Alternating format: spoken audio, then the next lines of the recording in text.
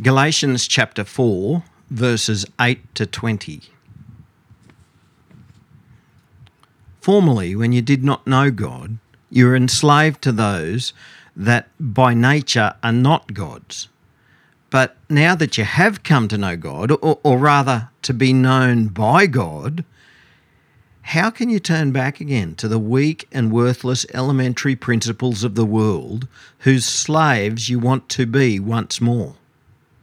You observe days and months and seasons and years. I'm afraid I may have laboured over you in vain. Brothers, I entreat you, become as I am, for I also have become as you are. You did me no wrong. You know, it was because of a bodily ailment that I preached the gospel to you at first, and though my condition was a trial to you, you did not scorn or despise me, but received me as an angel of God, as Christ Jesus. What then has become of your blessedness? For I testify to you that, if possible, you would have gouged out your eyes and given them to me. Have I then become your enemy by telling you the truth? They make much of you, but for no good purpose. They want to shut you out, that you may make much of them. It is always good to be made much of for a good purpose, and not only when I am present with you. My little children, for whom I am again in the anguish of childbirth until Christ is formed in you. I wish I could be present with you now and change my tone, for I am perplexed about you. Well, today we're continuing our series on Paul's letter to the Galatians, and right throughout this letter, Paul's main message, and possibly his sole purpose, has been to remind the Galatians what the gospel is, that they became sons of God by faith, and so that they shouldn't be at all convinced by these people who we now call Judaizers, who have come into town and were telling these new Christians that, hey, if you want to be a Christian, first of all, you have to become a Jew, and so you have to keep all of our religious laws and regulations and circumcisions and all that sort of stuff. And we're more than halfway through this letter now, and this has been Paul's messaging all the way through. And it continues to be the messaging again today. But there's only so many times I can give the same message over and over and over again. So today we're going to focus on 5 truths that come out of this, 5 truths that disciples of Jesus should know.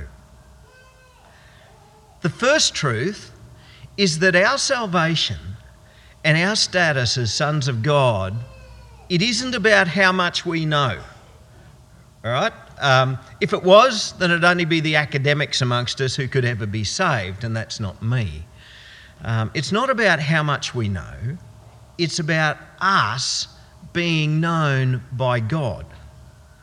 Now, at one time, these Christians that Paul's writing to in Galatia, at one time, before they became Christians, they were pagans. That means they didn't know the one true God. And so they worshipped a multitude or a pantheon of false gods. And in fact, Paul says that they were enslaved to them. But in verse 9, he sort of corrects himself. He says, but now that you have come to know God, and here comes the correction, and there's depth to this.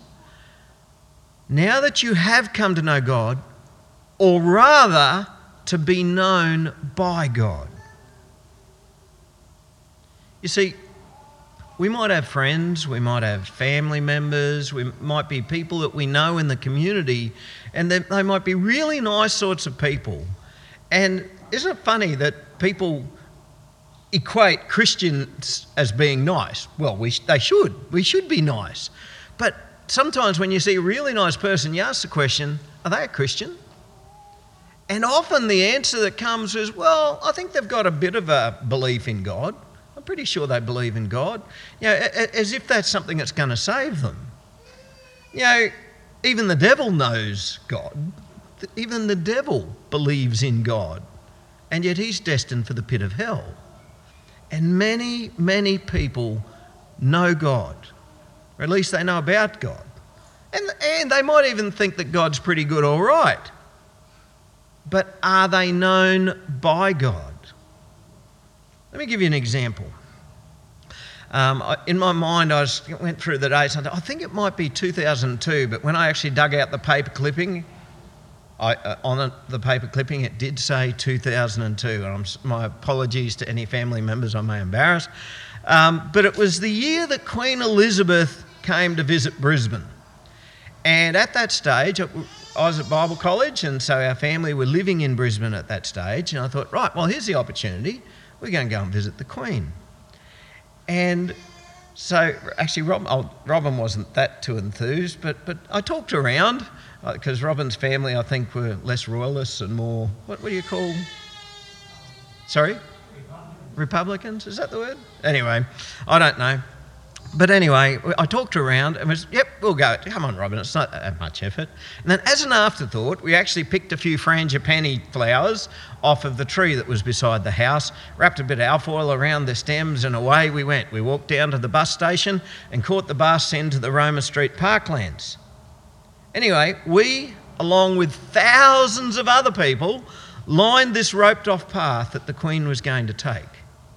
And I think I had Ben on my shoulders, and Jake wiggled his way through towards the front, and there was an old lady there sitting in a wheelchair, and they said, look, if he wants to, when the Queen comes by, she's going to stand, so if he wants to get up and stand on the wheelchair, he can.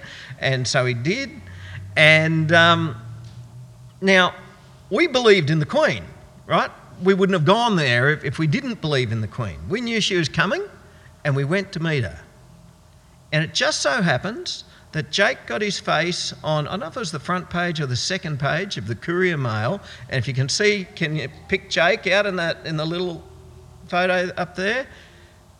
Jake can tell which one he is. He's embarrassed, right? He got his photo. And what that photo didn't capture was that the Queen actually, while she was talking to somebody, reached over and took the flowers out of Jake's hand. Isn't that lovely? Everybody go, that's just lovely. Now, do we know the Queen? Sorta.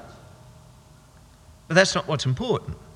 What's important is if the Queen knows us, and I'm pretty sure that she doesn't. Unless she tunes into Bush Disciples messages every week, and hello Queen if you're listening today. But it's a sad time for Queen Elizabeth at the moment. But if I was to go and knock on the door of Buckingham Palace, if I happened to be visiting London, and say, listen, I'd just like to visit Lizzie.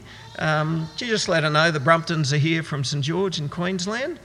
Now, I'm pretty sure they wouldn't listen to us. I'd say, but oh no, she knows us all right. We met her we went to see her at the Roma Street Parklands. My son actually gave her some flowers, and she wrote a letter to Robin's grandmother only a few months ago, and because she turned 100. Now, I'm pretty sure that we wouldn't even get a look in. I'm pretty sure that the person who answers the door, well, I wouldn't get anywhere near the door, I'm sure, but they certainly wouldn't go and tell her, look, there's a few crazy colonials wanting to talk to you. Now, if I know about God, or if I have some kind of belief in God, or if I think that I know God, that's not what counts. What counts is if God knows me.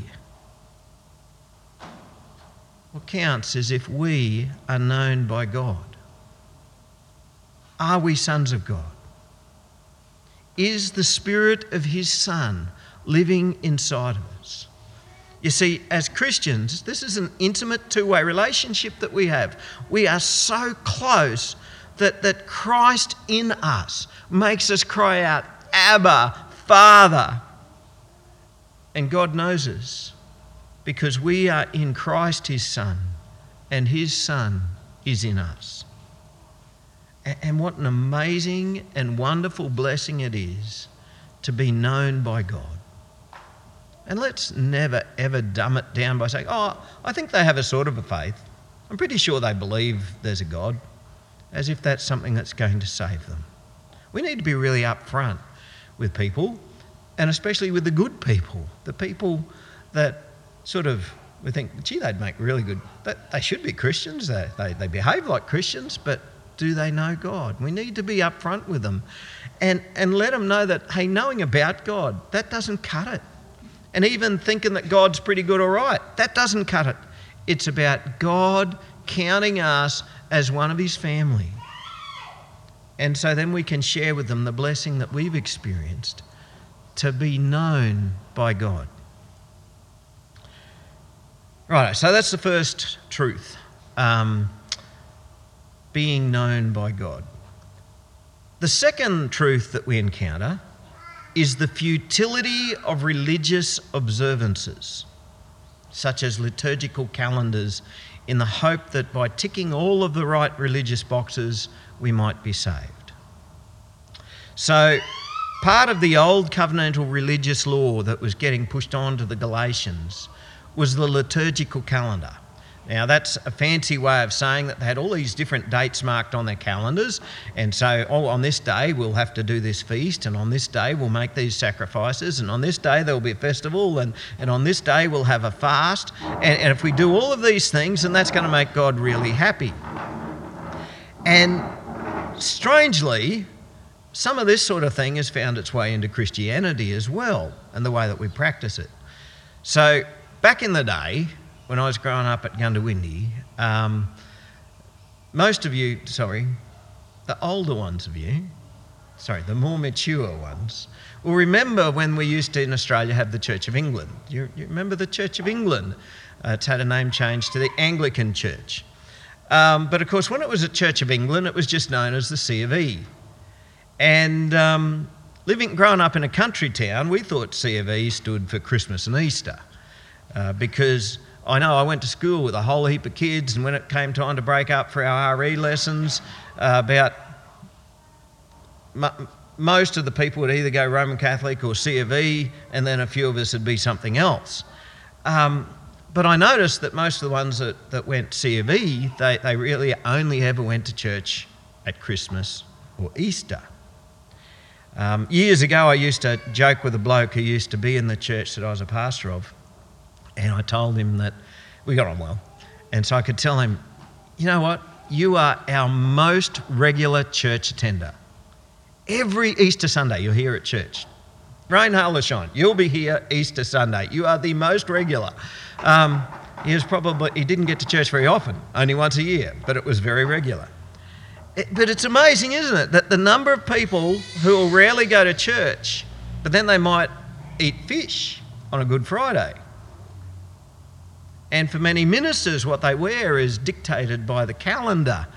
Some ministers will wear a scarf called a stole. I'm not sure why when a minister wears a scarf it's called a stole. I don't know whether it's because ministers used to be poor and they'd have to steal them, I don't know. But depending on the season, you got it. Depending on the season, it would either be purple or white or green or red or black, apparently. I've never seen a black one. But if you happen to be preaching on either Good Friday or Easter Saturday, those are the 2 days that you can legitimately wear a black scarf. Now, there's nothing wrong with any of these things. But if we slavishly do any of these things in the attitude that God's going to be more happy with me if I celebrate a certain date that's on the calendar, then I've lost the plot. We've enslaved ourselves to what Paul calls the weak and worthless elementary principles of the world. You see, when he says the elementary principles of the world, that's what he means is this is the first thoughts of the world when it comes to God. If you can tick all of the right religious boxes, then you're good to go. But Paul says that's enslaving yourself. That might be the first default position of the world when it comes to God. But this is enslaving yourself. They're worthless. They're just empty religious observances and they're futile. Easter was only 2 weeks ago. At Easter, some people will go to church because it's the done thing. But I want you to ask yourself a question. Why do I go to church? Why do we go to church? Why do we worship? We gather together to worship our Lord Jesus Christ. Doesn't matter what the day is, but we do it because our hearts are filled with joy. And we yearn to worship him, and we yearn to worship him together. Righto, let's move on. The third truth is that we can follow godly examples of others who are living by grace. You know, we've got what Paul calls the weak and worthless elementary principles of the world, and they're tugging at us all the time. It's the worldly vain hope that we can save ourselves, or at least maybe we can help God out with our salvation. But Paul says, look at me. He says, brothers, I entreat you. That means I beg you, I implore you, become as I am. For I also have become as you are. Right now, how did that happen? At one time, Paul himself, his name used to be Saul. Paul was a Jew. Well, he still is a Jew. But at one time, he was the most fastidiously religious of Jews. He was a Pharisee. Now, the Pharisees, they kept the law to the nth degree. Jesus used to poke fun at them. I know none of you probably like to think that Jesus was ever sarcastic or poke fun at anybody, but he did. That was a way that he used to communicate. And one time he poked fun at the Pharisees because they even tithed on their herbs that they put in their dinner. Can you imagine this? Right? They're getting their dinner ready at night, and Mrs. Pharisee says to Mr. Pharisee, can you go out and pick some herbs from the garden and we'll pop it in the pot? And he says, oh, sure, what would you like? I'll have some mint, thanks. So he goes and picks some mint, and 1, 2, 3, 4, 5, 6, 7, 8, 9, 10 leaves. Oh, now hang on. If I pick another one, that can go into the offering on Sunday. No, that won't be a 10th, that'll be an 11th. All right, I won't pick that one. We'll put 9 in the pot and 1 in the offering. You can imagine this, can't you? Now, that just completely gets away from the idea of tithing, of giving to God. But this is the way that they were so fastidious about keeping the law and the rules and the regulations. And Paul's saying, I left all that behind to live by grace. He once used to be that sort of person, to keep every rule, every regulation to the nth degree. But he left all that behind for the sake of the Lord Jesus Christ and to follow him and to live by grace. He says, I left all that behind to become as you are. But the thing is, and this is the thing that had Paul perplexed, now these Galatians were wanting to go back to what Paul once was. Paul understood what it meant to live by grace, not working for salvation, but living by the Spirit, where the righteousness of God oozes out of us because Christ lives in us. And it's good to have godly examples of those who live by grace. You know, sometimes when we're looking for godly examples, we just sometimes we look for people who live by rules. Oh, if I can do everything right just as that person, then that's a good godly example for me. Well, actually a better godly example is someone who lives by the Spirit. Someone who the Holy Spirit inside of us is changing us and making us more like Christ, that we can live as followers of Jesus in the grace of God. Righto, the fourth truth, and this one might come from a bit left field. Fourthly, Christians, even good Christians, get sick. Why would I ever need to tell you this? There is and I was going to say strange teaching, but I'm going to be much more blunt than that. There is a deceptive teaching around, and you've probably heard it, that Christians can never be sick. It's a teaching that says that it's God's will that all Christians should be healed all of the time. It's a teaching that says that if you're filled with the Holy Spirit, then you cannot be sick and you will be healed. And if you're not healed, then you either have got too much sin in your life or you don't have enough faith. That's silly, Paul. He obviously didn't get that memo. Or maybe Paul didn't have enough faith. Because Paul was crook. By the way, for our international listeners, some people listen to this overseas. I've had international people say to me, I don't know, what you talk about, you Australians talking about crook. So-and-so crook, is he a criminal? No, not a crook. He is crook. It's our way of saying that somebody's sick, someone's ill. All right, so Paul was crook, not a crook. He was crook. He said in verse 13, you know it was because of a bodily ailment that I preached the gospel to you at first.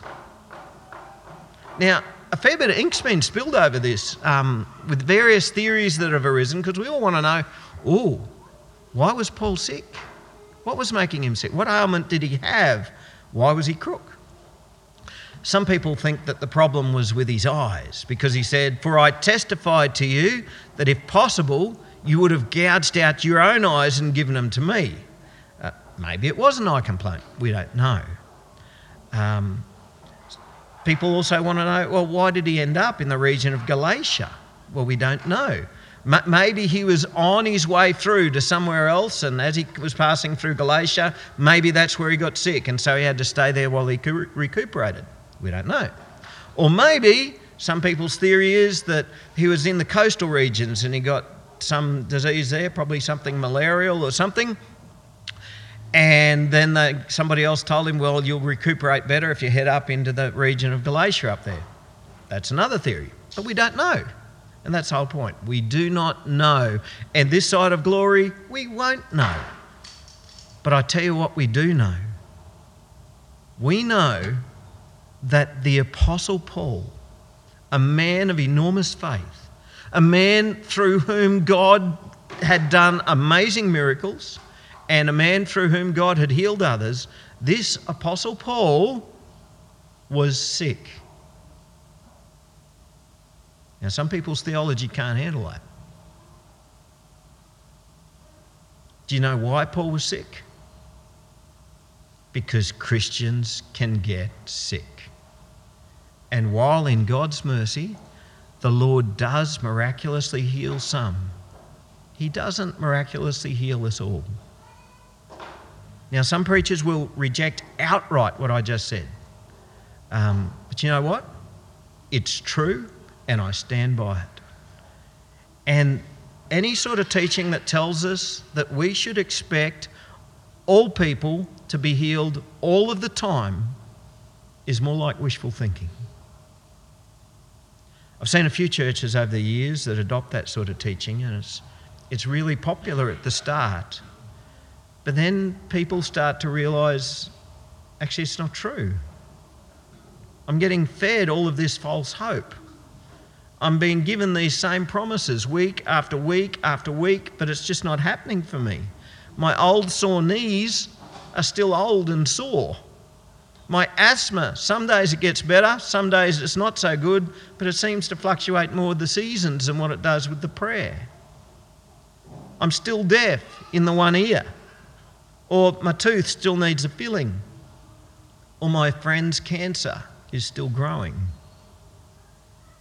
And no matter how much the promises get pumped out, and no matter how much the promises get propped up with claims that people have recovered from a cold in 3 days, that's a bit naughty saying things like that. But in the end, the truth of the matter is some are healed and some are not. Why?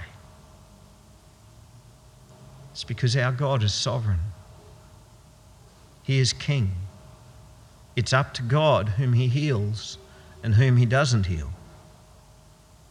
But still we rejoice and be glad, because we will all be healed at the resurrection. When those who are in Christ are raised from the dead, there'll be no more sickness, there'll be no more disease. But until then, yes, we continue to pray for the sick, and we do that here every Sunday. And we pray in the way that Jesus taught us and in the way that Jesus modelled. Your will be done. Not my will, but your will be done. And we rejoice in the mercy of God when God, in his mercy, does grant healing.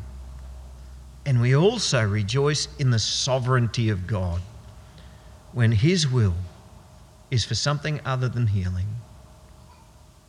And this is where true faith really kicks in. Is your faith only big enough to believe in the things that you want? Or is your faith big enough to trust in God no matter what God does, no matter what God decides in his sovereignty? Something I've noticed is when guaranteed healing is what's promised, often that church will have a two-way door. There'll be those who arrive hoping for healing, and there'll be those who are leaving because despite all of the hopes, despite all of the prayers, despite all of the faith, they haven't been healed. And the sad thing is, many of those people will never set foot in a church ever again. You know why? It's because they've experienced a lie, which means they haven't truly experienced Jesus, because Jesus is truth. But even so, if the image that a church is chasing is to be a picture of health and wellness, it may actually be able to achieve that, because the sick, the aged, and the infirmed who haven't been healed, they get to the stage they can't stand it anymore, and so they leave. And we're only left with the young and healthy. So Christians, even good Christians, get sick. And the Christian church is the place for sick people to be. We minister to them, you see. We pray for them. We nurse them. We care for them. Did you notice the way the Galatian church cared for the Apostle Paul when he was incapacitated? He said in verse 14, "And though my condition was a trial to you, you did not scorn or despise me, but received me as an angel of God, as Christ Jesus." He said, "You would have torn out your own eyes and given them to me if it was possible." They loved Paul that much. They cared for him. And that's what we do as the body of Christ, isn't it? When one of us is sick, we pray for them. We anoint them with oil. But we also practically care for each other. I know there's some ladies in this church, and maybe some men, who cook up meals. They're always cooking up meals and giving them to those who are in need or to those who are unwell. And you know what? God will use our sickness to be a witness for him. The whole reason that Paul preached to that Galatian church in the first place was because he was crook and he had to stay there. But even though at one time they had that sort of love for Paul, something changed. Paul said, "Have I then become your enemy by telling you the truth?" And so we come to the fifth truth. Beware of flattery. Verse 17, "They make much of you, but for no good purpose." Sometimes feels nice to be made much of, doesn't it? Verses 16 and 17 demonstrate a very sad reality. It's a tough job being a preacher, being a teacher, being a pastor of a church. See, there are times that I know that when I preach the truth, I know that some people are going to be offended. I know that some people who might be listening online might go, "Oh, I don't like that," and they don't tune in anymore. And maybe some people who come to worship here decide, "I'm not going to come to church if that's the sort of stuff we're going to have to listen to." Because it's not what they want to believe, and it's certainly not what they want to hear. I also know that there are some who only ever really want to feel good about themselves. They don't want to hear any negativity. They only want to be affirmed. And their weakness is they want to feel special. They want to be made much of. And it's a natural craving of the heart, isn't it? We like it when we're made much of.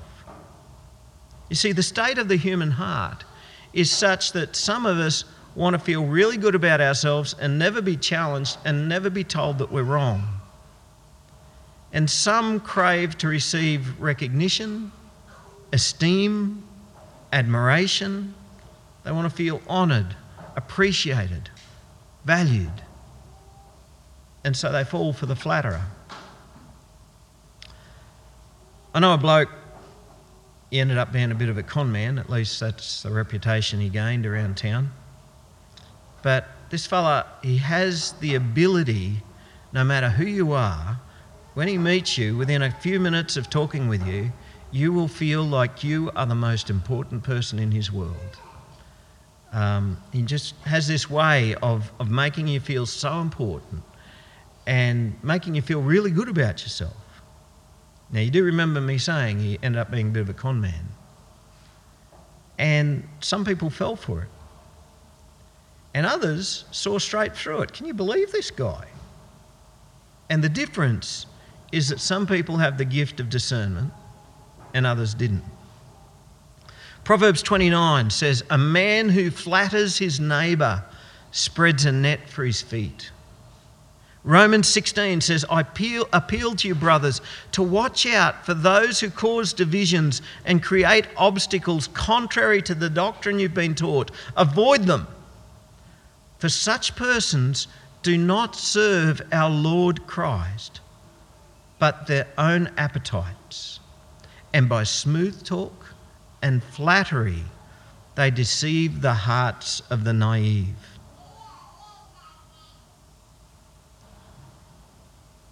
I'm pretty sure not one of us want to ever think that we're naive. Who's going to confess? Who's going to say, "I'm naive"? No, don't put your hand up. None of us think that we're naive, at least very few of us. But if I fall for a flatterer, that's exactly what I am. And so if there are people who are wise in the Christian faith, if there are people who are discerning, and if they have concerns about somebody that I really like because they make me feel really special, maybe I should listen to those who have spiritual wisdom and discernment. Flattery is a very powerful form of manipulation. It makes us feel really good about ourselves, but for no good purpose. And here's an example here. By flattery, these false teachers had captivated the hearts of many of those who were in the Galatian churches, and they'd turned them against Paul. So here was Paul. Paul was the one who'd brought the gospel to them. Paul was the one who was now telling them the truth, and yet Paul could see that they were seeing him as their enemies. Why? Because Paul was continuing to uphold the truth. But they had been so captivated by the flatterers, they wouldn't tolerate Paul saying anything bad about them. And I've used the word captivated a couple of times, and it's the right word, because by flattery, they had been enslaved to a false gospel and enslaved to false teachers. And this really grieved Paul. As a pastor, do you know what grieves me most? It's when those who have come to faith in the true gospel of Jesus Christ are led astray into falsehood. And so I understand the grief that Paul's expressing here. It really tore at his heart. And the more that he tells them the truth, the more they don't want to hear it. But that can change, you know. And that's the whole purpose that Paul wrote that letter to the Galatians. This is the whole purpose of this letter that he wrote, to stop listening to the rubbish and return to the simple, pure gospel. And why wouldn't we? The gospel of grace in Christ Jesus. What a wonderful thing that is. It's so simple. And that's the beauty of it all. What a wonderful, wonderful thing to be the sons of God. Let's pray. Lord Jesus Christ, we thank you that it is through you that we can be known by God. What a wonderful privilege this is. Lord, please forgive us for empty, worthless, religious observances that we've ever done. Forgive us for the times when we've done these things rather than having a genuine living relationship with you. Lord, we thank you for this gospel of grace. Help us to follow the examples of godly men and women who live by grace and who do it well. Lord, shortly we will pray for the sick.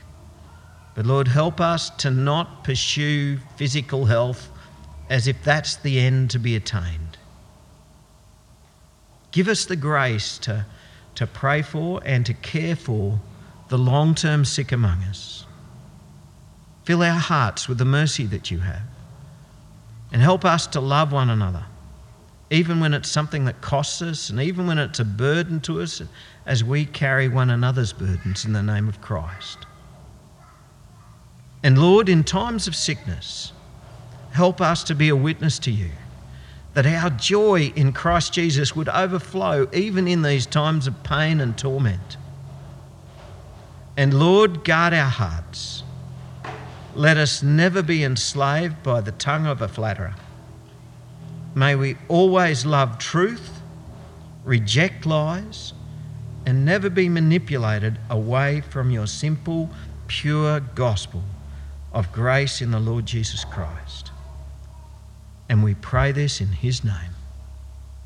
Amen.